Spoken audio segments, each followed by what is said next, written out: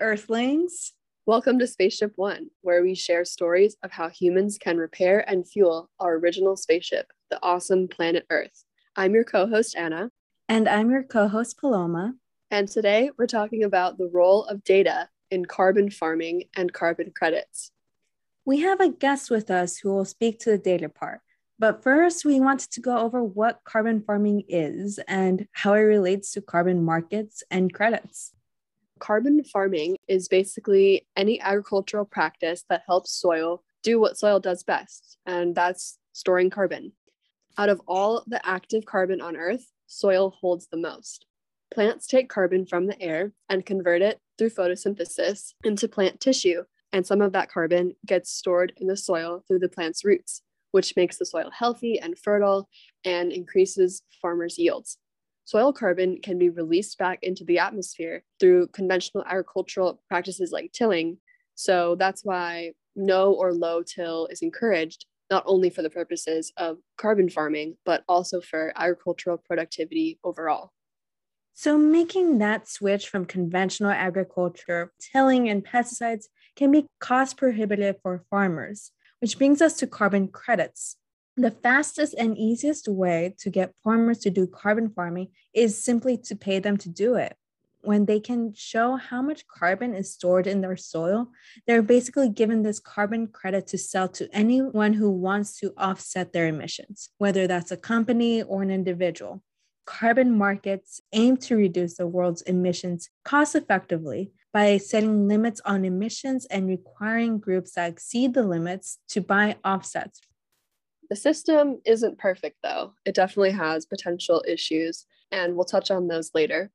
Now let's say hello to our guest, Max Feinberg. He's the Chief Technology Officer of a company called Verdova, which specializes in helping farmers manage all the data coming in from their farm's operations and leverage that for the farmer's benefit. Thanks for that intro, Anna and Paloma. So yeah, Verdova is a grower-first ag data company and got started just through a number of conversations with real farmers out here in the Midwest, out in Illinois. Through those conversations, we got to this concept of the farmer getting farmed. Essentially, as time has gone on, farmers have increasingly gotten less and less value out of the total food value chain. If you look at every dollar spent in the United States, only about 13 cents of that dollar ultimately make it to the grower. With the explosive growth of artificial intelligence and the need for data, we sort of see Verdova as trying to use the data that growers have to make them relevant in the modern agriculture conversation. And what we mean by data, essentially all the information that comes from the machinery and what they're doing day to day. So you're going out with like a tillage implement on a tractor, planting seeds, spraying fertilizer or pesticides, and ultimately harvesting that crop with a combine. And basically, we take all that data, we clean it up, and we help farmers market it to generate a new source of income and provide that data to all different types of companies that use it for analysis and building machine learning models and lots of other things. And 85% of all proceeds that we make through a data deal go directly back to the farmer. And fundamentally, we're able to use the data that farmers produce from their machines to verify and validate carbon credits. When we tie this data with some new form of management practice, whether that's reducing tillage, changing when things are sprayed or what's being sprayed, planting new crops like cover crops, that's when growers are able to sequester more carbon, and that's where we're able to capture the value in terms of carbon credits. What we've sort of identified specifically in this space is there's a lot of confusion. There is not one universally accepted standard that everyone can just adhere to and follow. The World Bank has this website that has all of the different carbon prices and all the different carbon markets across the world. And you can see price fluctuation from somewhere around like $3 per ton in some of the markets in South and Central America. And then prices going up to like $120 to $160 per ton in some European nations. And specifically in the US here, there's a number of companies that have started carbon sequestration and carbon credit programs. Indigo Agriculture is a company based out of Boston. That's sort of one of the bigger players. There's another one called Nori. And those are just private sector programs. There's also this space of government programs, including the California and Quebec cap and trade programs. And The way that we sort of fit into all of this is we're sitting down and analyzing all the different programs. There's, lots of differences between what it takes to enter them and trying to figure out what matches up best for our growers. We really just want to be a good steward, just like we know our farmers are good stewards of the land, we want to be good stewards of their data. We take all this data and we just want to package it in the exact right way that we're able to enter them into one of those programs. Yeah, that makes sense. And that definitely does sound helpful. I'm curious, Verdova is a pretty young company, right? And there were some groups trying to create this type of platform, but this space of carbon credits and carbon markets is emerging, and, there's a lot of lessons to be learned along the way. So what would you say is the key to Verdova's success? Yeah, so I would say our secret sauce and what we're doing differently from a number of companies that existed before or are still trying to do something similar to what we're doing is we really started with the growers. We were founded in part by two growers, Andy Jenks on Monmouth, Illinois, and Matt Barnard in the Gibson City area in more central Illinois. And we were able to grow to the scale that we're at now, more than 100 farmers across more than 1.3 million acres of land across 16 states, really just through word of mouth. Agriculture is still a very relational business. People do business with each other for generations, and those bonds are really strong. And we found a way to sort of tap into those networks and get farmers to refer other farmers. And that's really how we've gotten here. And a lot of it comes down to unit economics. And I think that's where a lot of people have failed in the past. Some of the bigger players have started with these carbon marketplaces with prices somewhere on the order of $15 to about $30 per ton of sequestered carbon. And if you look at sort of the most aggressive models, if a farmer does the most drastic changes they can, so that's very minimal tillage and planting a cover crop for a significant period of time, usually something like a multi-species legume, which, for the majority of growers that we work with who specialize in corn, soybeans, and wheat is sort of a big departure. The unit economics for doing that just doesn't make sense. If they're only making a return of $15 to $30 per carbon credit, with those changes, that comes out to about 0.7 tons of carbon per acre. We can round it up to 1. They're going to be spending something like $60 per acre all in for the new seeds that they need to buy to plant those legumes, for the labor and machine time that's needed to seed them, and then also an additional termination plan where they need to kill or remove whatever residue is from the cover crops before they're able to plant their main crop. And yeah, those costs come out to $60 to $70 per acre. So those economics just don't work out. And what we're trying to do is find a way to strike a deal where it does make sense for farmers to make this change to capture that carbon. Yeah, one of the things you said really spoke to me, how there's already very local networks between farmers. And I love that. Growing up in a very agricultural region in Southern California, everybody kind of knows each other. Yeah. And I think it's a great network to build off from. And I'm wondering what needs to happen here for this natural climate solution of carbon sequestration to really take off? That's a really good question. I think it honestly goes back to the education component. Because there are just so many different programs out there and so much information, it's really tough to see what has an actual tangible impact and what is kind of just fluff. I hear all the time from farmers, there's someone who's trying to sell them some new mixture of adjuvants or herbicides or something like that, that is supposed to be this magical fairy dust that will, improve their yields, kill all the weeds, and then, also sequester all this carbon. It's really difficult to sort of cut through all of that and figure out what's actually real. Every year, the seed salesman will come up and try to sell a new variety, a new hybrid, a new genome of corn, soybeans, or wheat. And they show you all this data that is supposed to corroborate that impact. We sort of see ourselves as being able to be the objective party that's able to show okay, these are the actual hybrids that will perform best on your soil type because we have lots of data. Instead of having a very controlled environment that is, a test plot, we're able to pull from the actual data from millions of acres going back decades. And there are constantly, new ideas of cover crops and different practices people are testing. And we really see farmers being able to adopt those things. Before that can ever happen, we need to have the data to substantiate the impact. And then we need to be able to, propagate these new concepts to the farmers in a way that, sort of meets them where they are and is convincing enough that they're willing to take the risk. And we're getting there on all fronts on, building the relationships, building trust with them, and also, using the data to make sure that our decisions are really data driven. That sounds like exactly what needs to happen. And it's probably just one piece of the puzzle. I mean, it's such a vast area that, a lot of people are weighing in on and have opinions on. One of the, arguments that I've come across with regards to carbon offsets is, kind of zooming out here. Farmers are getting paid for their carbon credits, but who is paying them? Who is needing to offset their carbon? Are carbon offsets just enabling polluters to keep polluting? So if you want to speak to that idea a little bit, I'm very curious. That is an excellent point. And, I think it definitely comes from a background that is relatively fair. But like you were kind of saying earlier, I think carbon credits are just one small step in the bigger solution of things that need to change. If you look at the Chicago Board of Trade's carbon instrument, it just corresponds with emissions from air travel. We see more and more things like that. So when you say okay, who is buying these carbon credits? Generally, it's companies that do consume a lot of fossil fuels, a lot of electricity. So, a lot of oil and gas sector, a lot of tech companies more recently.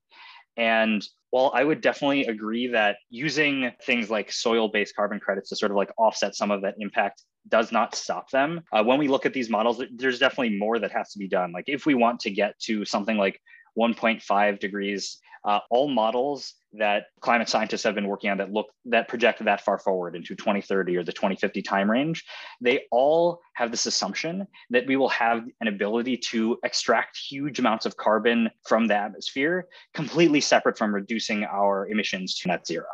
And the most natural way for us to do this is through agriculture and through plants. Current carbon capture systems, and it's this huge machine that has a bunch of fans that sucks in CO2 and through a number of chemical processes of heating and cooling is essentially able to turn the CO2 from the air into rocks. Those processes cost on the order of $300 per ton. On the other end of the spectrum, we have trees, right? You can plant trees. Trees are a great natural way of doing what I was saying that complicated machine does. And that's where the vast majority of carbon credits come from today, the forestry industry. And those carbon credits are priced in the $12 to $30 range. And we're seeing that the price point that agricultural carbon credits need to be at is closer to the $60 to $70 range, which is more in line with the UN's price target for credits, which is at $100. And we sort of see this as all being in this middle ground, right? Eventually, I hope that we can capture carbon at the price of trees, right? So it costs $20 to $30 for these huge machines to suck carbon out of the air. But until we get to that point, we should use every tool that is at our disposal.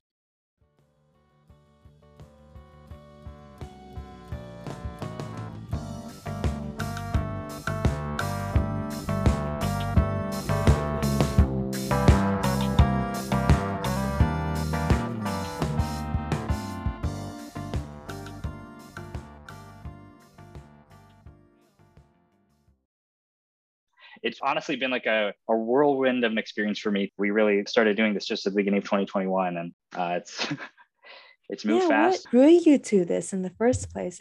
Yeah, so it's really kind of just my entrepreneurial spirit. I really like talking with people and finding problems that they have and trying to find a solution.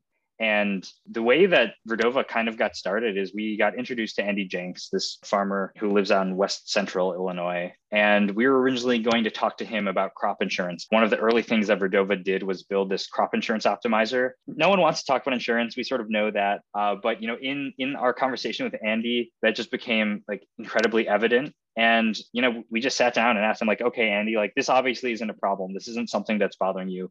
What are the real issues that you deal with day in and day out? And what makes farming so difficult? And there's this story he always tells about how he has a seed dealer that he's been working with for many decades. And as part of, research for this company, the seed dealer brought in a big team. There was something like 9 people who sat in on this meeting to talk with Andy. And when they were all done, Andy stopped the sort of main person. And he told him hey, please, just in the future, whenever you're going out and doing these types of, research meetings or sales pitches, don't do that. He spends a lot of money on a seed, and he knows that He's essentially, supporting all of those salespeople. From his perspective, it's just like he spends so much money on this and he doesn't get very much out of it. Have you found that the predominant attitude is based on that? Just wondering about the farmers' attitudes and philosophies around their ability and the responsibility to do soil carbon sequestration in the face of the economics not quite being where they need to be. Yeah, so I think there's a couple of camps that we find growers in. If you look at, farmers in the United States in general, the average size of a farm is right around 400 acres. At that scale, it's really hard just to make ends meet. Most farmers are just worried about, okay, what can I do to make sure that I'm able to plant another crop season next year? And I guess what I would say is in the larger scale of farms, the ones who are really at a point where they could be interested in carbon credits, they're roughly 1,000 acres and larger. The three primary camps are, they've sort of heard a little bit about carbon credits, but they don't know enough information and no one sort of presented anything to them that was really convincing. There's another group that's sort of holding out, where they've sort of seen that carbon prices have been going up and up. And they think that if they keep waiting, that they'll be able to hit the right spot. And then the third, there's a lot of farmers who just for good land stewardship and good agronomic purposes have been doing minimal tilling or no tilling or been planting cover crops, perhaps for decades. They know it's good for preventing erosion on their land, and because it improves the microbial biome diversity in the soil that ultimately leads to better yields. And the issues that we see with those farmers is they feel like they've missed the boat. Usually it's because the options ahead of them haven't been explained clearly, but they think that they are no longer eligible to receive compensation for the carbon they're sequestering because they can't make a change anymore. And that's one of the groups that we try to target most. We can show them, through our modeling that hey, if you just change the type of cover crop that you're using, the cost impact is actually small. And they're sort of the low-hanging fruit where they'll actually be able to see the most benefit without much change. That's super interesting. Wow. I didn't even think about how farmers who have been doing these regenerative soil practices that store carbon for a long time might actually face more of a barrier than farmers who would be new to that. That's kind of counterintuitive. Yeah, completely, because it always goes back to making a change relative to the baseline. Oftentimes it's better to draw the line in the sand now so that you can use that as the basis point for improvement. I explained this to a grower and they, pose it the question okay, why don't I just throw out my new equipment that's fuel efficient and I just bring out my old diesel, heavy smoke burning tractors? Why don't I just do very deep tilling and mess things up so that my baseline is better and so that I can make more money on my carbon credits? The way that I respond to that is, there was a reason in the past that you switched from those practices. There's a reason you reduced your tilling, you went to no-till. There's a reason you started planting cover crops. That was not related to carbon credits. That decision was made, likely for agronomic reasons because it would help the bottom line. And it wouldn't make sense to make those changes because the benefit, especially now for farmers, it's very incremental. We see it as being a really good cherry on top of the sundae. It's not the whole sundae itself. It's just that little bit of nice thing that we can put on it. So what's the next step for Verdova in this carbon credit data space? Yeah, so there's a lot of really exciting things going on. We have a couple partnerships focused around this idea of being able to connect farmers with some of these larger parties that are purchasing carbon credits, being able to institute some type of system that would allow us to get the carbon credit prices to a point where it makes sense for our growers to make these big decisions and shifting their practices. There's a program that was actually started out in California that was designed originally to protect some terrestrial wetlands. It's like a reverse auction system, exploring things like that. There's a partnership that we're exploring with an NGO called Foundation Earth, where we're looking to embed carbon impact of any sort of consumer good in the pricing and sort of in the label of that good. So the way that I think about it is, think of your favorite brand of corn chip. That corn chip started off as a seed of corn. And with our data, we can track that along its growth cycle and all the way, through the food processing until it reaches a store and someone's actually able to buy it and enjoy it. So yeah, looking at projects like that and also looking to collaborate with a couple of climate analysis, climate impact data science organizations including this company called Sus Global that's based out of London. That's super exciting. Do you have any plans to work with the US government around like carbon credit subsidies or anything like that? Yeah, so I mean, right now, the sort of existing carbon credit systems in the United States are very regional. There's the cap and trade program that California has. There's a program in the Northeast. It's a regional group that's referred to as RGGI that has a similar like emission cap system. We haven't been directly interacting with those, primarily because a lot of the infrastructure that they have set up has focused primarily on forestry. I want to say if you look at carbon credits as a whole, something like 80% of them come from forestry approaches, either preserving existing forests or planting new trees. As a result of that, the sort of data and validation infrastructure to support the soil-based carbon from agriculture systems aren't really there. So we haven't spent a lot of time working with them. The reason we've started working with the groups that we have is because they're associated with different registries, like the Climate Action Reserve, which developed this special protocol called the Soil Enrichment Protocol. Basically, it was a collaboration with several hundred soil scientists who wrote out this like very detailed procedure that describes how you can actually verify that carbon was sequestered. And we really hope to eventually do more work with these regional US government subsidized programs. It's just they haven't quite caught up with where things in the private sector are. When they catch up a little bit, we're happy to use our data for all different types of carbon programs. Some of the larger partners that we're working with, they definitely do have people who sort of are trying to talk with people, at the EPA, the USDA, because there are definitely a lot of interesting opportunities. There's this soil stewardship program, I believe it's called, the Citizen or Community Soil Program. That is a USDA funded project. And essentially the government will reimburse a grower for doing certain cover crop practices. So we have done a little bit of research into trying to help our growers go through those processes, but still sort of like early days for that. All of these practices eventually land to where we have food on the table. I think a lot of people get a bit disconnected from that. And I have really enjoyed hearing more about the farmers and growers' perspective on this.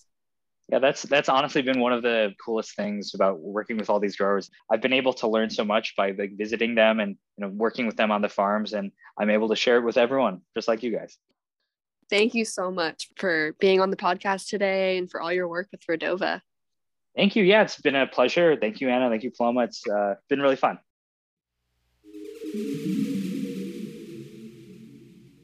Somewhere in the distance, I see a position for coexistence. I'd be somewhere in an instant. I would be somewhere ever I thought about a system. That was where I'd be.